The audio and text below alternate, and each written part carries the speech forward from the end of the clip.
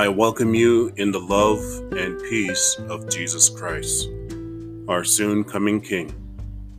It's always a blessing and a beautiful day when God grant you and me to see another day. Despite the pain and challenges of life, take comfort in Jesus Christ, the great healer, hope, and Savior. Today, reading from Proverbs 16 and verse 9.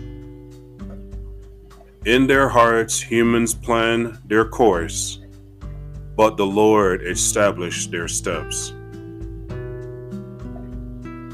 Throughout the Bible, examples of people planning their own way without God ends in failure.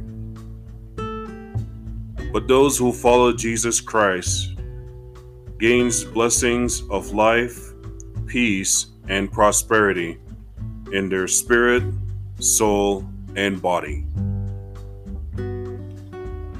Just as it states in Jeremiah 29 in verse 11, I know the plans I have for you, says the Lord. There are plans for good and not disaster, to give you a future and a hope.